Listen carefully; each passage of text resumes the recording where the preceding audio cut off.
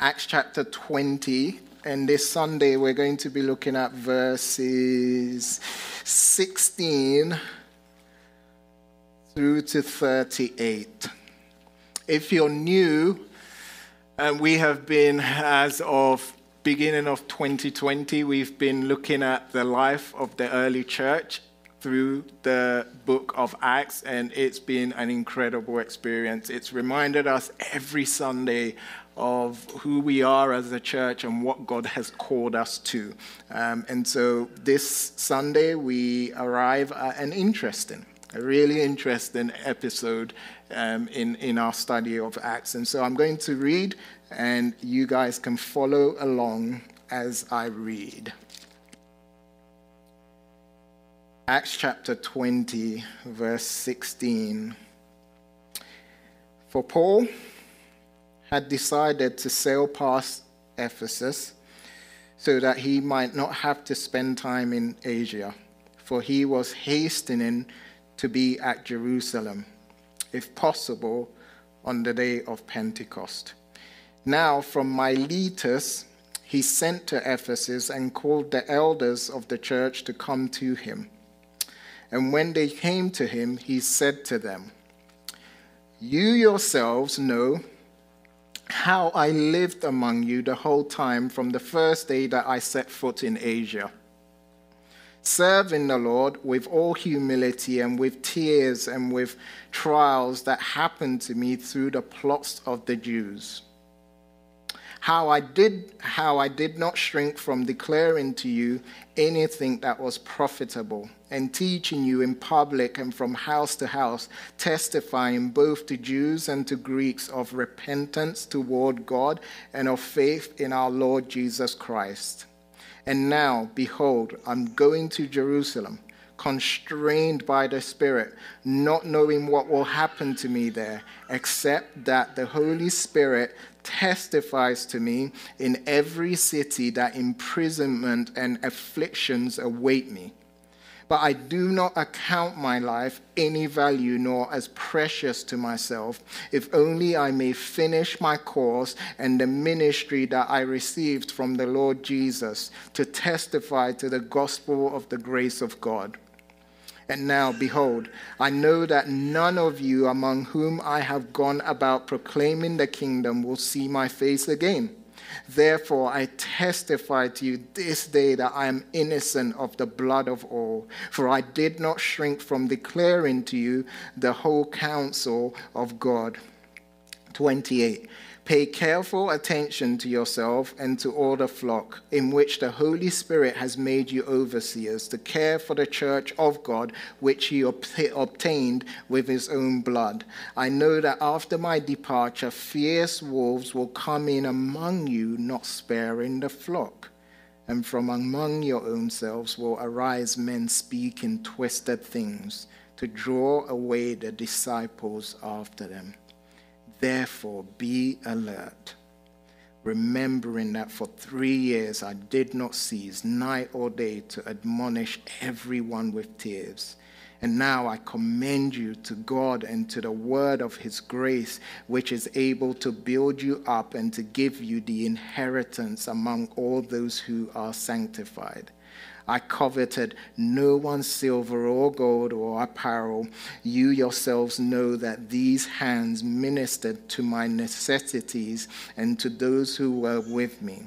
In all things I have shown you that by working hard in this way we must help the weak, and remember the words of the Lord Jesus, how he himself said, "It is more blessed to give than receive." 36. When he had said these things, he knelt down and prayed with them all. And there was much weeping on the part of all. They embraced Paul and kissed him, being sorrowful, most of all because of the word he had spoken, that they would not see his face again. And they accompanied him to the ship. So emotional. Let's pray. God, give us eyes to see. Give us ears to hear. And give us hearts that are willing to obey you. In Jesus' name we pray. Amen. In my 38 years of living, one of the things that I just continue to find really difficult in my life is saying goodbye. 11 years ago, Eleanor and I said goodbye to our family before boarding an 11-hour flight from London Heathrow to Los Angeles. A few months ago, Eleanor and I, our family, said goodbye to our home in Pacific Beach in order for us to move to La Jolla. It was sad and it was hard, even though we were moving to a better and bigger home that suited our family. It was hard leaving our small little granny home in Pacific Beach. It was hard to leave our street. I remember the last few days we were there, and we took a little walk around the neighborhood and we saw some of the neighbors. It was just hard to move 5 minutes away. It just was, okay? The thing about goodbyes is that they never get easier. I don't do well with goodbyes. I find them extremely difficult, and I'm sure many of you feel the same way. Our passage this morning, as you could tell as we read through it, is a passage about goodbyes. It's the Apostle Paul's farewell to the leaders of the church in Ephesus. And as you can imagine, as we read through it, you could feel just how emotional it was.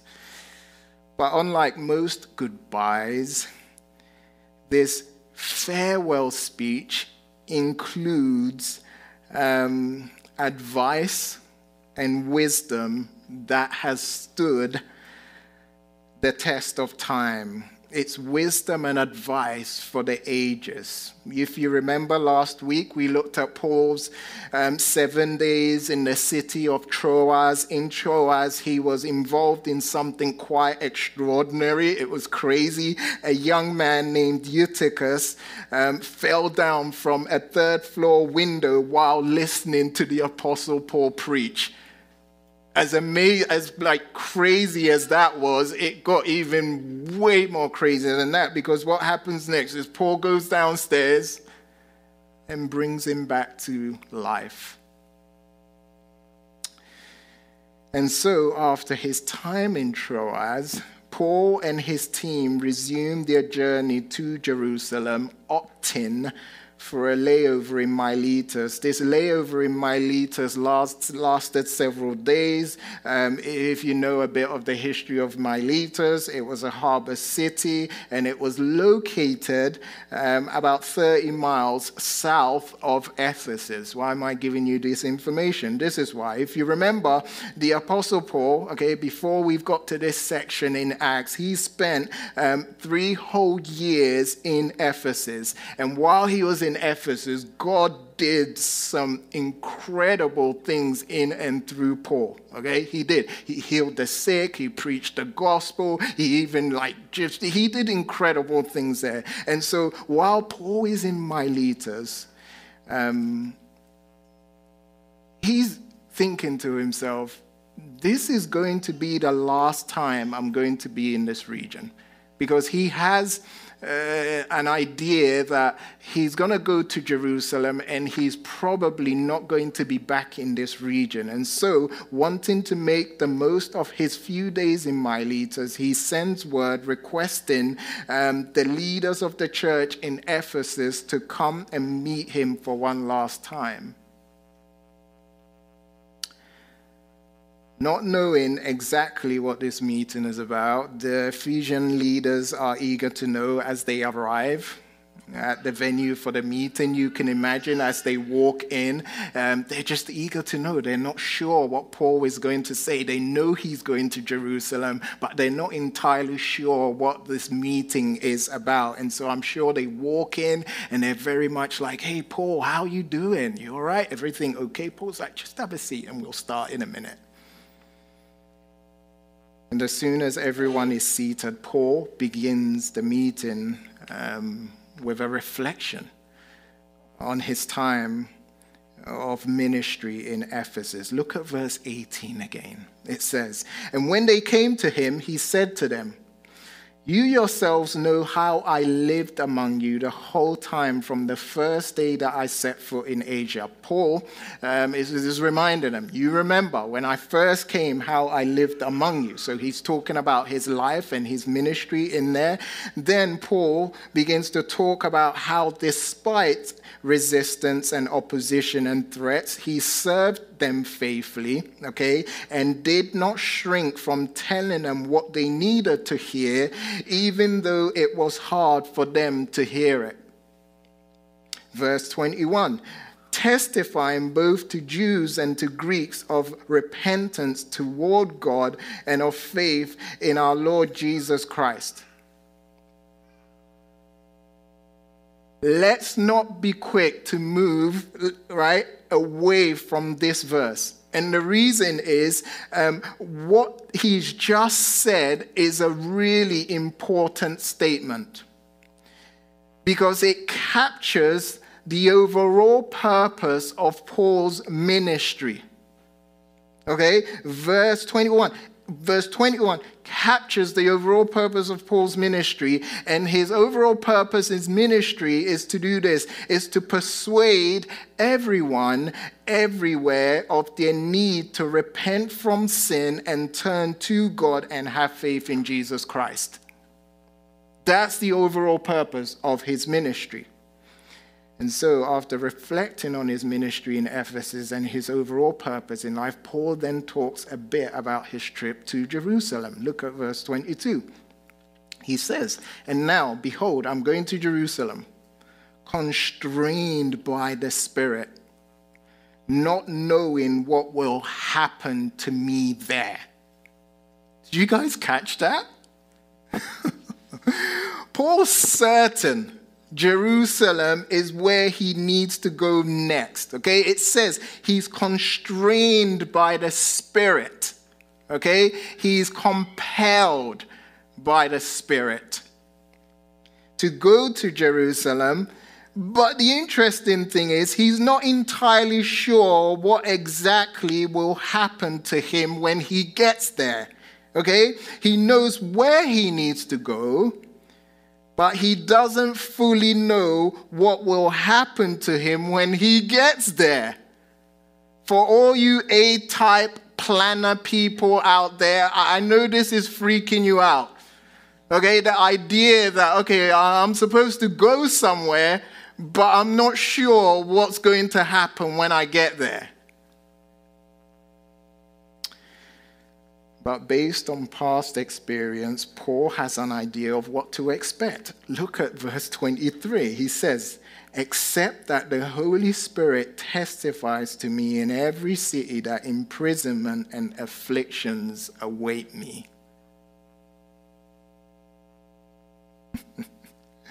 This makes sense, doesn't it? As Paul's been going from every city, from city to city, preaching the gospel, what has happened to him? He's encountered opposition and persecution. He just has. So he's like, look, if I experienced opposition and persecution in the past, there's a good chance I will experience the same thing in the future. But what's fascinating is that even though jail and suffering is what he's expecting in Jerusalem, he's totally fine with it. He's not fazed by it at all. Like, how do we know this? Look at verse 24. Look what he says there. "But I do not account my life of any value, nor as precious to myself, if only I may finish my course and the ministry that I received from the Lord Jesus to testify to the gospel of the grace of God. Again, this is just one verse, but it's so dynamic. Look, this week, this is what I want you to do, okay? I want you to take this verse, okay? And I just want you to spend 10 hours with it. I'm kidding. An hour, 2 hours. But if you can do 10 hours, great. It's incredible, okay? In other words, this is what Paul is saying. The purpose of my life, the overall purpose of my existence, is to use it for what Jesus has called me to. And that is to preach the gospel, which is all about the wonderful grace of God.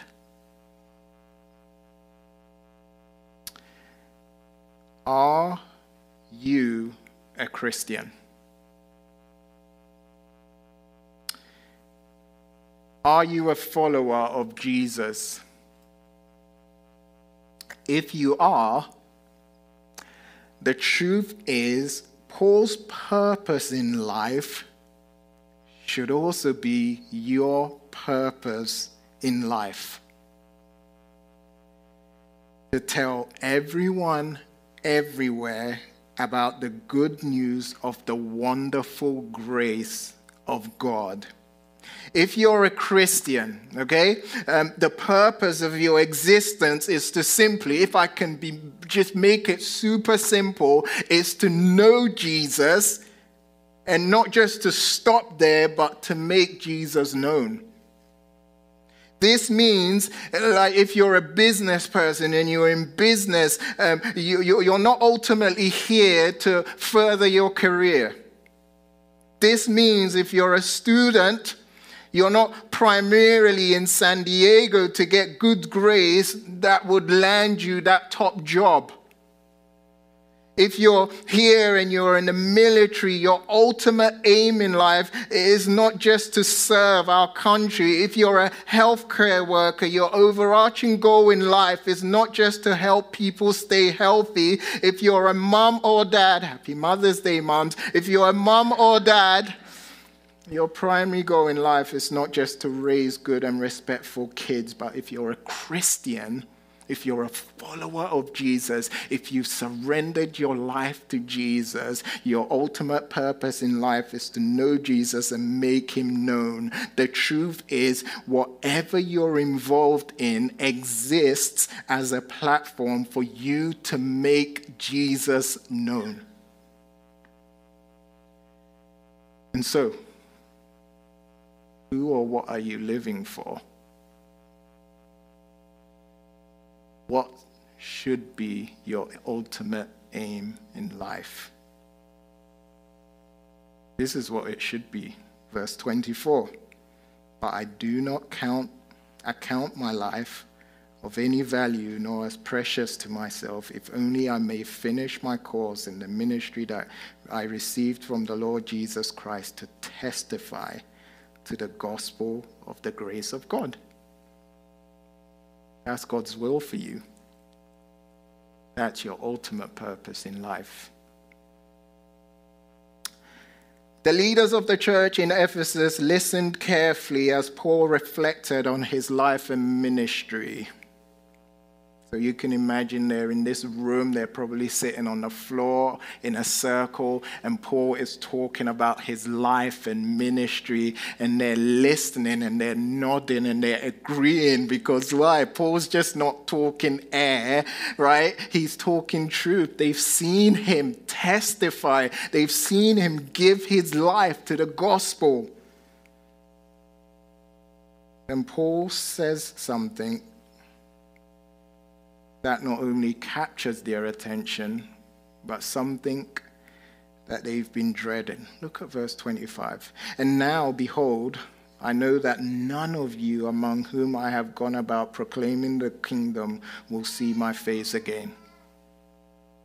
Paul's basically saying, hey, I have a feeling you guys are not going to see me again. And so after sharing with the Ephesian elders the sad news that they'll probably not see him again, this is what Paul does next. He transitions from his life of ministry, okay, to instructions on how they can faithfully minister to the people God has given them. In other words, this is what Paul is saying. Look, this is how I've been faithful as a leader. Now let me tell you how you can be faithful as leaders of the church in Ephesus. And the advice Paul gives them on how they can be faithful is what we're going to be looking at next. But before we do, I have a feeling, I have a hunch, that some of you are very close to checking out right now.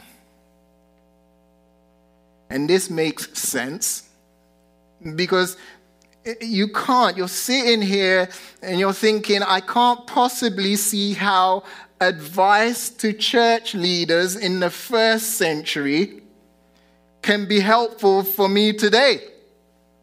Okay, it's 2021. I live in San Diego.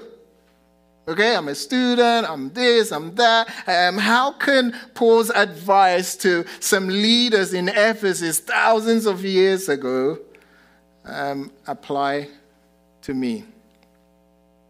I get it. Okay, you're not a church leader. You don't live in the first century, and so it makes sense to feel Paul's advice doesn't seem to have any relevance for you. But before you check out, okay, you're all wearing masks. And if you were wearing shades, you could sleep, and I wouldn't know it. But before you put on your shades and check out,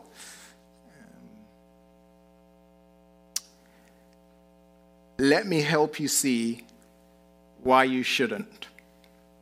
One of the most fascinating things about Paul's farewell address to the leaders of the church in Ephesus is that it contains valuable truths for believers today.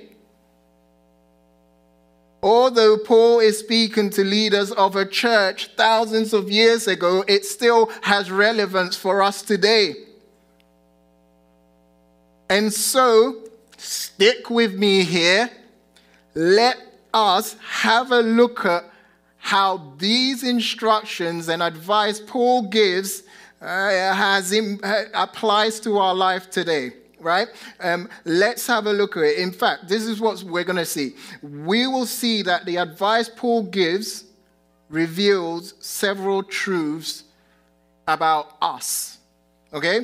All right, so the first truth this whole farewell speech reveals about us is that we are greatly loved. We are greatly loved. Look at verse 28. It says, "Pay careful attention to yourselves and to all the flock in which the Holy Spirit has made you overseers to care for the church of God, which he obtained with his own blood." Okay? So Paul begins by saying, hey, pay close attention to yourself and to the flock. The act of paying attention can be likened to how parents watch their kids. Okay, I'm a parent. And if you're around me, I am very much aware, even if I'm speaking to you, I'm aware of where my kids are at. Okay, Eleanor does a better job than I do in this. There have been times where Eleanor's talking and one of our kids are misbehaving and she's looking at someone, then she just goes, "Hey, stop." And the kids are like, "What?" We are fully aware. And so, in a similar way, Paul is urging the Ephesian leaders to possess the same awareness to themselves and to the people God has instructed to them. And so the next question is, what then is the motivation? Why should these leaders pay careful attention to themselves and to their congregation? This is why. Because, listen carefully, the people they've been given the honor to oversee were obtained with the blood of Jesus. You're like, what does all of this mean?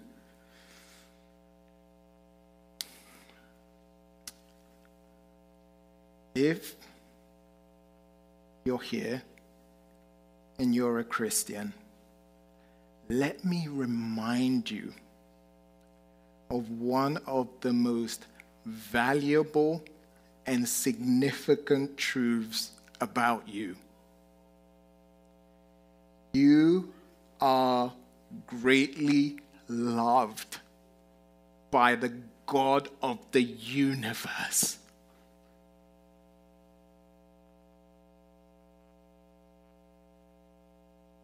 No matter what you're going through, no matter how painful the season you're in, all right? No matter how discouraged or frustrated or weary or disenchanted or cynical you are, the truest thing about you is that you are greatly loved by the God of the universe. How do I know this? Why am I telling you? Why am I confident of God's great love and care for you?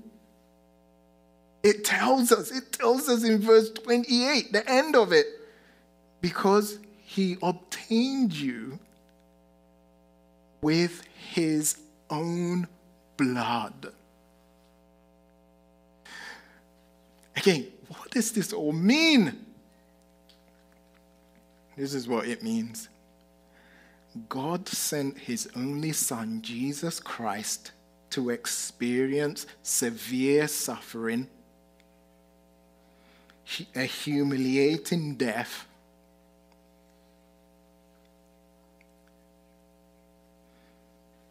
and a staggering resurrection.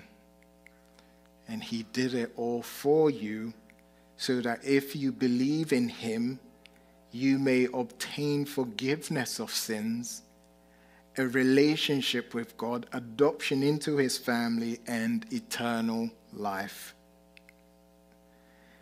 And the interesting thing is God was able to obtain all of this for you. Oh, God was able to do all of these and much more, not with gold or silver, but with the precious blood of his Son, Jesus Christ.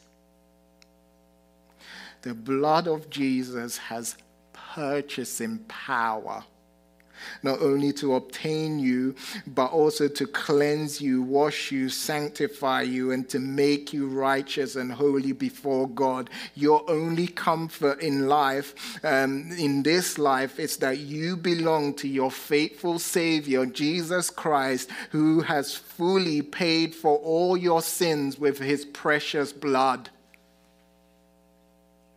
Your only hope for the life to come is that heaven does not deal in dollars, pounds, euros, or even gold or silver, says Anthony Carter. But the only currency that is of value in heaven and throughout eternity is the blood of Christ. It's the only currency that is going to get you in. This is why you're greatly loved by the God of the universe. Romans chapter 5, verse 8, you guys know it. But God demonstrates his own love for us in this: while we were still sinners, Christ died for us.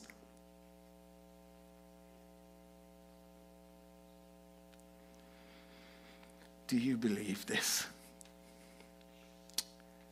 Do you believe that God greatly loves you and that he demonstrated his love for you through the shed blood of his Son, Jesus Christ. King's Cross, may this truth,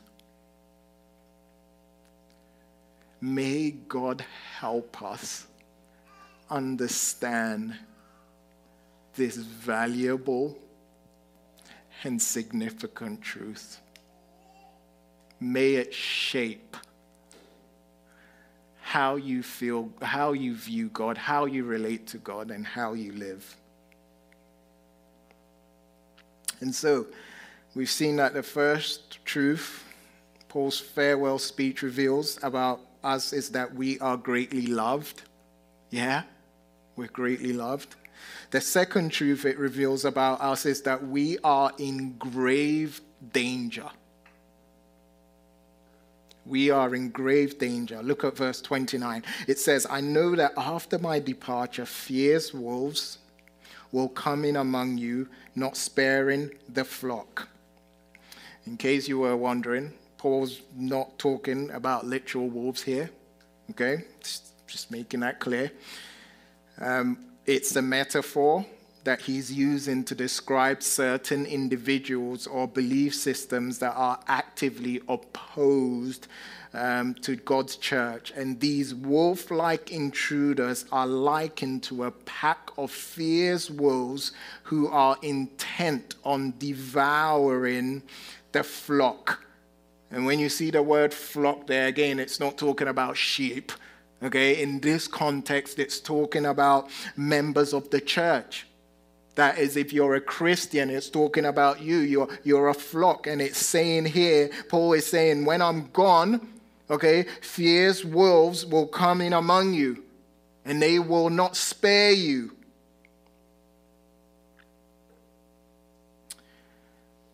This is a warning that we're in grave danger.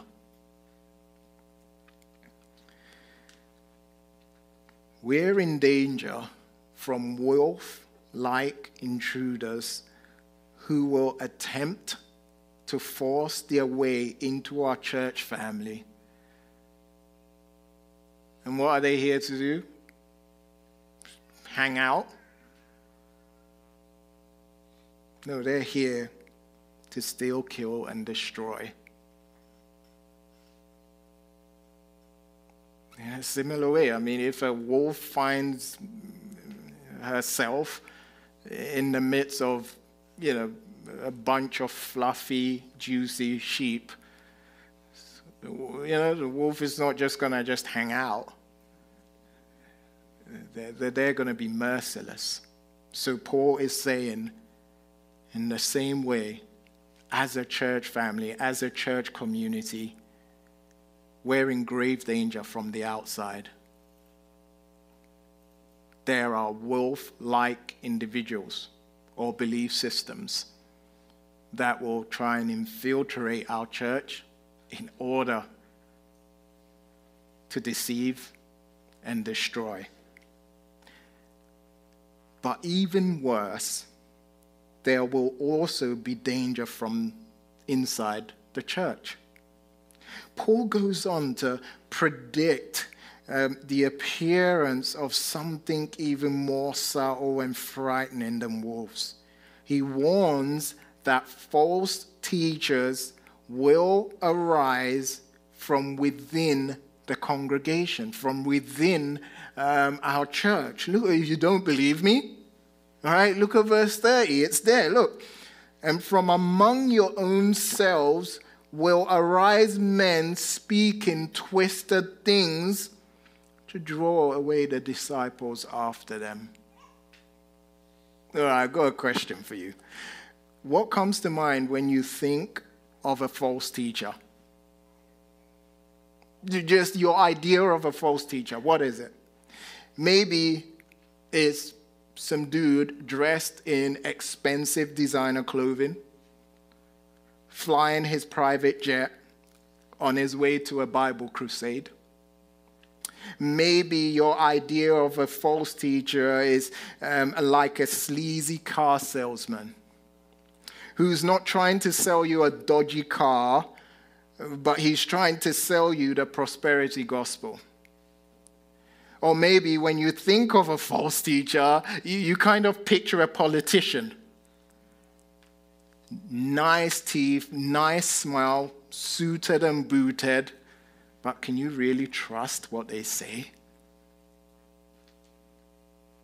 Regardless of what your idea of a false teacher is, what's important to know is that when the Bible talks about false teachers, okay, the emphasis is less on what they look like and more on what they say. Here, Paul warns us of the danger of false teachers emerging from within the church. And look how he describes them. He describes them as men or women who speak twisted things. Who speak twisted things.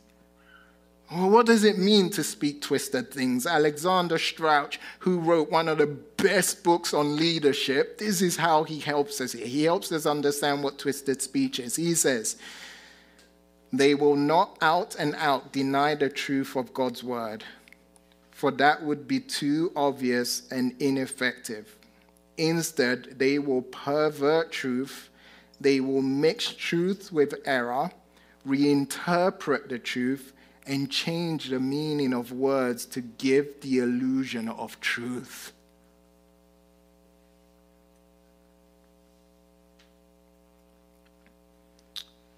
And it gets worse because as a result of their twisted speech, look what will happen. All right? Look at the last part of verse 30.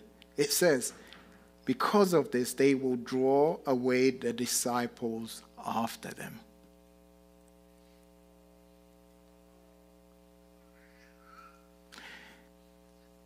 These false teachers twist God's truth,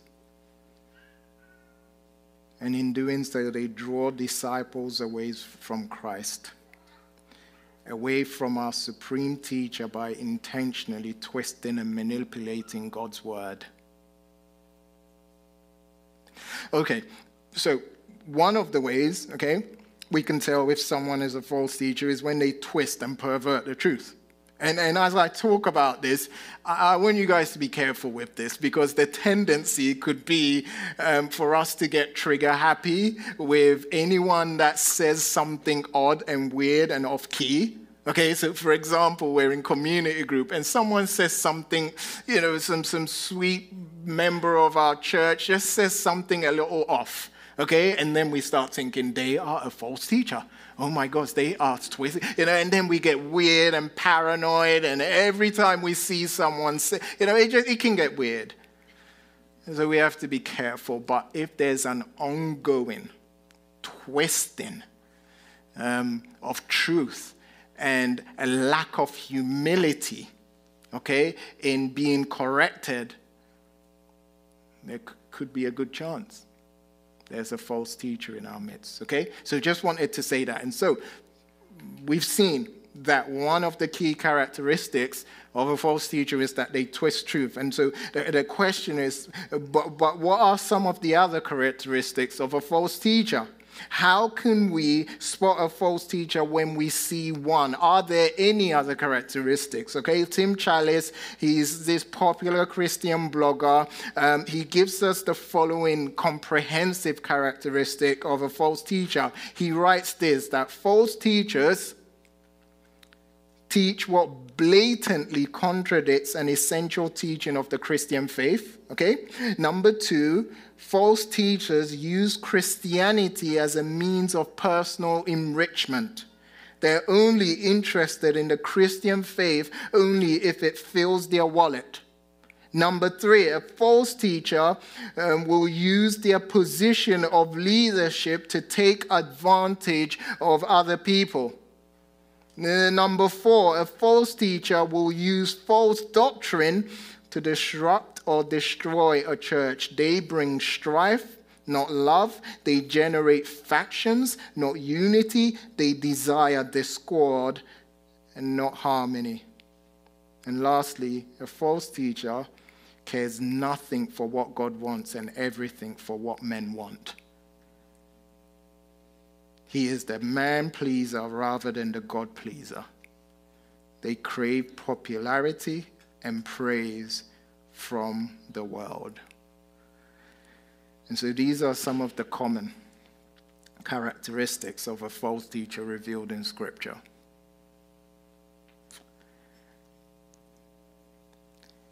Every new generation has to face its own fierce wolves. Every new generation has to encounter its own false teachers. What Paul was doing here was preparing leaders for future attacks by cunning predators who intend to devour God's flock and distort the truths of the Bible, of the gospel. And as Paul was preparing the first century church in Ephesus, he was preparing our church in San Diego in 2021. King's Cross Church, as we seek to be a church family on mission with Jesus in San Diego, we will continue to be in grave danger. We will encounter fierce wolves who are bent on carrying out deceptive and destructive work among us. And we will also encounter false teachers who will make their way, who are already in our church, and what they will do is that they will arise and begin to pervert and twist the truth and will eventually lead people astray. That's the reality. And I love the Bible because it's super honest, isn't it? Okay, when you become a Christian, you just don't enter into this Christian bubble where everything is fine and everything is safe. The world we live in is broken. We will experience much suffering. But on top of all of that, we will be in grave danger. There will be ongoing attacks. There will be fierce and violent, wolf-like individuals who will intrude and infiltrate our church in order to destroy. And there will be false teachers who will subtly twist and pervert God's truth in order to lead some of us astray.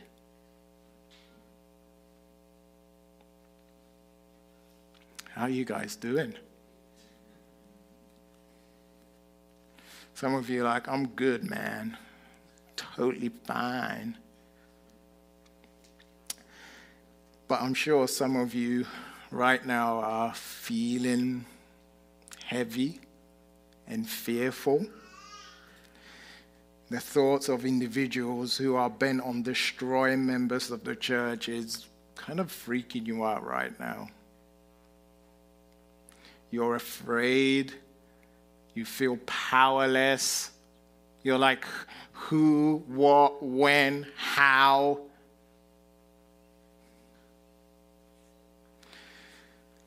As concerning as this is, the question we now have to ask is, what will help? What will protect us? Apart from getting an idea of who or what could be a false teacher, what else can we do to protect ourselves? What will enable us to survive constant attacks from the inside and outside? This is what I want us to turn to next. So far, from Paul's farewell speech to a group of leaders many years ago, we've discovered that we are greatly loved. Not only that, we've discovered that we are in grave danger. Lastly, we'll see that we need God.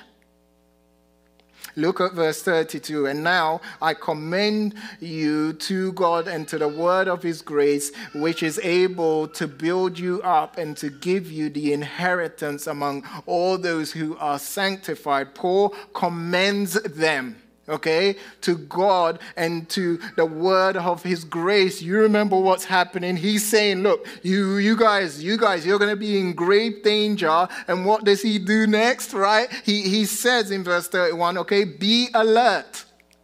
But then he goes on to commend them to God and to his word. All right, to commend someone is to entrust someone or something to the care or protection of someone else. Parents will at times commend or entrust their kids to the care of a babysitter. Okay, most of us entrust our money to the bank. We entrust our lives to medical professionals. In the same way, Paul, before he leaves, wants to entrust the church in Ephesus not to the care of the leaders there, but ultimately to God. Paul is basically saying, look, in light of everything I've said, don't rely on me, don't rely on your leaders, but fully rely on God for your future well-being. Alexander Strout says this: although Paul was leaving, he knew that God and his word would be there to sustain the elders. With full confidence, Paul could entrust the elders to no better source of strength and safekeeping than the eternal, faithful God and the life-giving, soul-nourishing word of his grace. King's Cross Church, what will cause us to grow in our love and attention for Christ, what will protect us from the many dangers out there? This is the answer. The one true God of the Bible, who is not some undefined, shadowy figure hiding in the sky. He is not one God among many gods, but he is the infinite, personal, true God of the Bible. He is the sovereign creator and sustainer of the entire universe. Without him, nothing exists or is contained. He is in absolute control of all of life's affairs and details. He is the self-existing, self-revealing, almighty God. He is the one true, incomparable God. There is no other God like him. And is this same God who we can say is for us and our protection.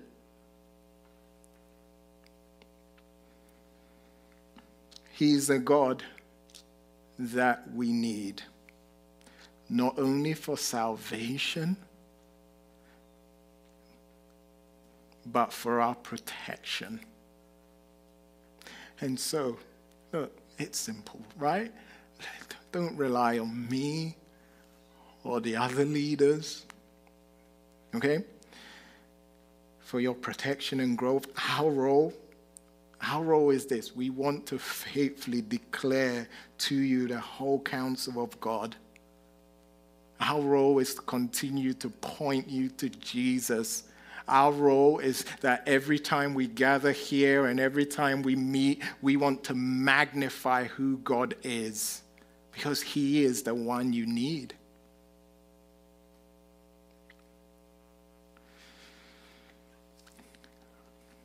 In verses 33 and 35, Paul talks and exhorts them to approach the ministry with a giving attitude. And then, as we read earlier, they kneel and pray.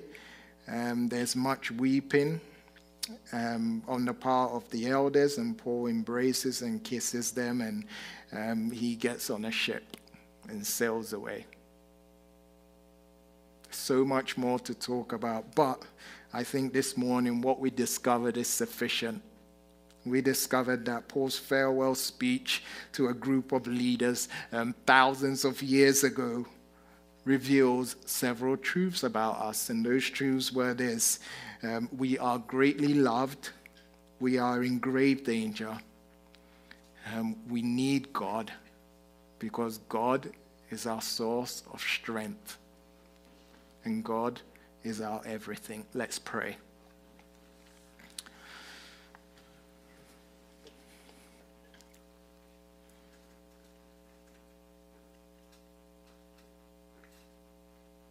God, you are faithful. God, just as you guided and protected the people of Israel out of captivity in Egypt and brought them and provided a miraculous escape for them through the parting of the Red Sea and to the promised land. God, you promise to be faithful to us, and you continue to be with us every step of the way. God, you have provided for our every need. And your commitment, your faithfulness to us is not just in the past, but it's in the present, and it will be in the future.